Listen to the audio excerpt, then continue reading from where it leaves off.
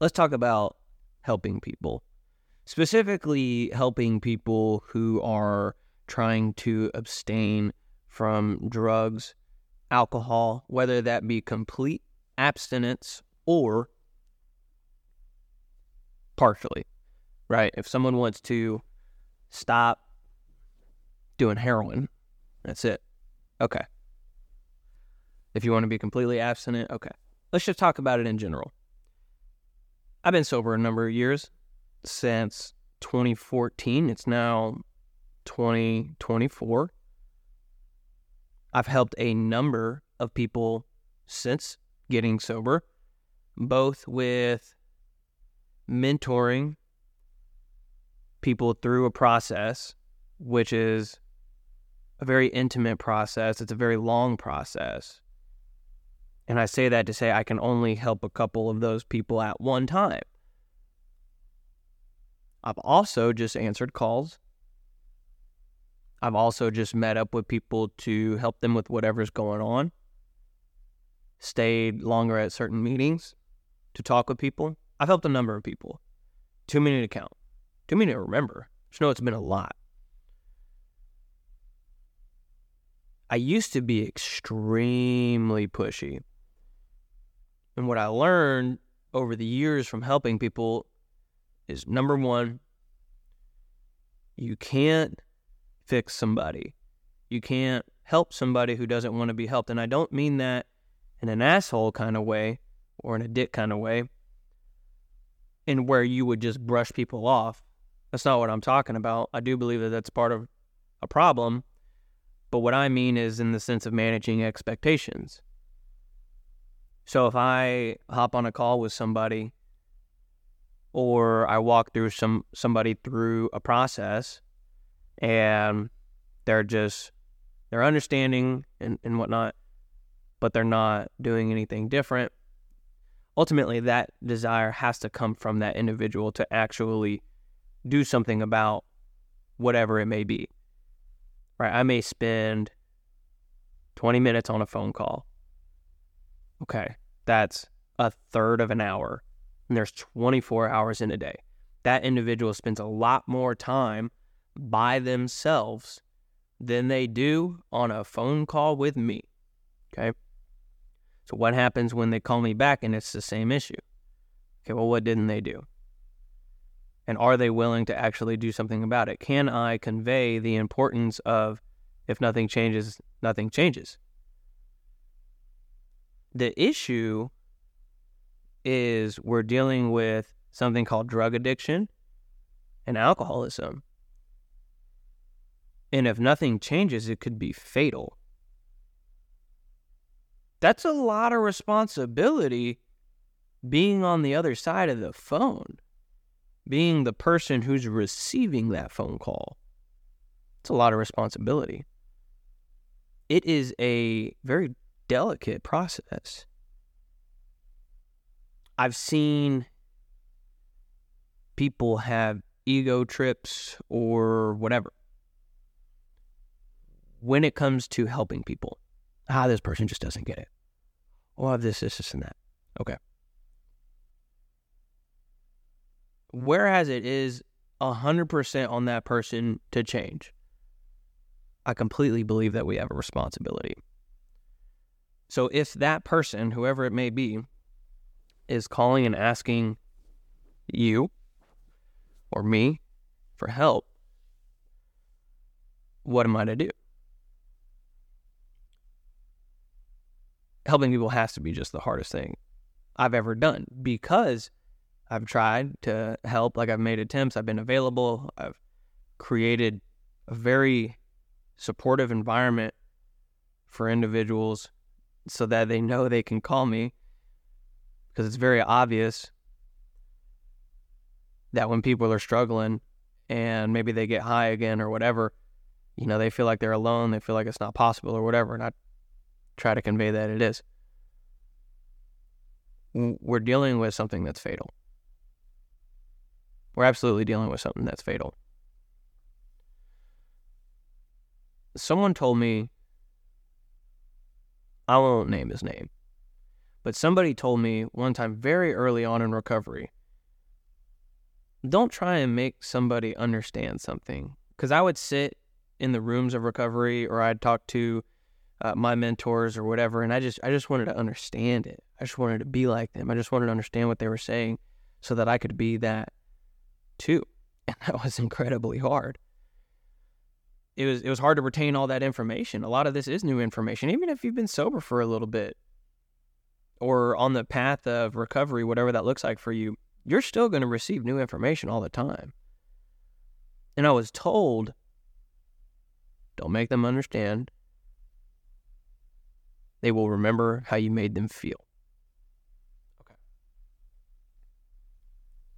So whenever I'm talking to somebody, how can I try my best to give direction, provide information, share my own experience to the point where they feel like it's possible, whatever it is. Sobriety, overcoming a certain situation. Maybe somebody's going through a breakup. Maybe somebody is in a deep depression and they've been sober for a number of months or years or days or weeks or minutes. How can I make them feel like it's possible? How can I make them feel like there's hope?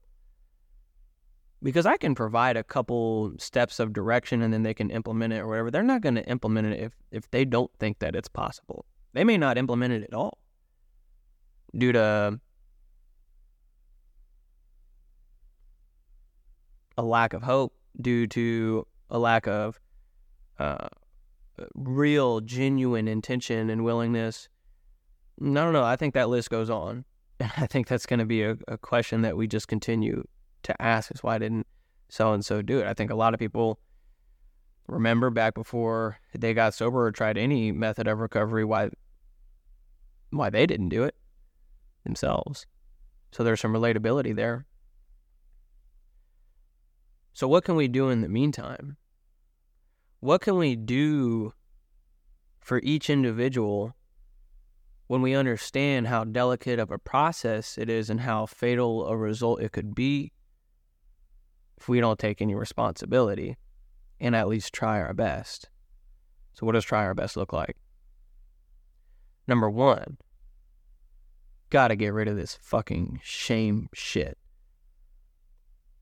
If somebody doesn't stay sober, guess what they still are? They're still a fucking human being. Through and through. They just got some shit going on. There's no need to make anybody an outcast, and not deliberately by maybe spreading rumors or gossiping or whatever, but holy shit, man. Check in on people. Call people. See how they're doing. Answer that phone call if they just need to talk. Don't try and steer that in any kind of direction. Maybe just let them know that you're still here. Create a safe environment.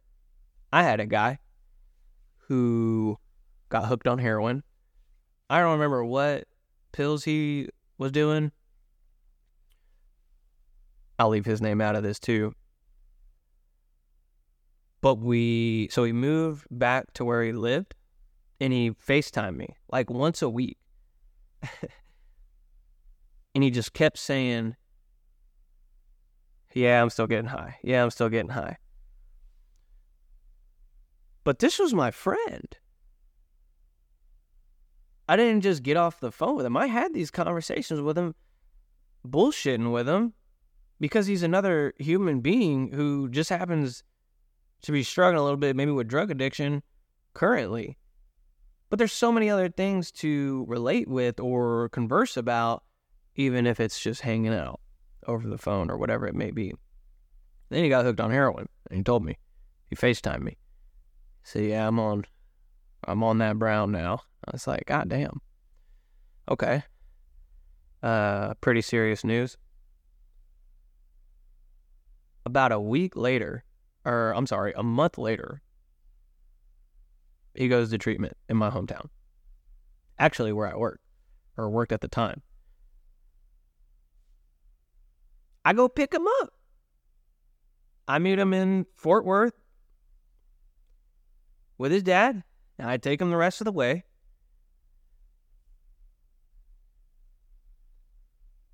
I truly believe that my role in that was very minimal, but nonetheless impactful. If I could be a glimmer for somebody, if I can remind somebody that, yeah, man, maybe I'm sober, but like I still love you, like nothing changes. Maybe they'll keep that in the back of their mind. That guy today is not completely sober, but he's happy. He's got a daughter. He's got a job. He is no longer doing heroin, pills, or any of that other bad shit that he was struggling with. He's not doing any of that. And he lives a completely different lifestyle. And what did I do? I answered his FaceTime once a week for him just to tell me that he's still doing drugs, and then we chop it up about some other shit, whatever that looked like that week. It's important to remember that these people are humans too. It's important to remember that every bit of our action and our tone and our voice and the way we look at people has an impact. It's either going to be positive or negative. And one thing I can tell you is that you will never know what that means to them.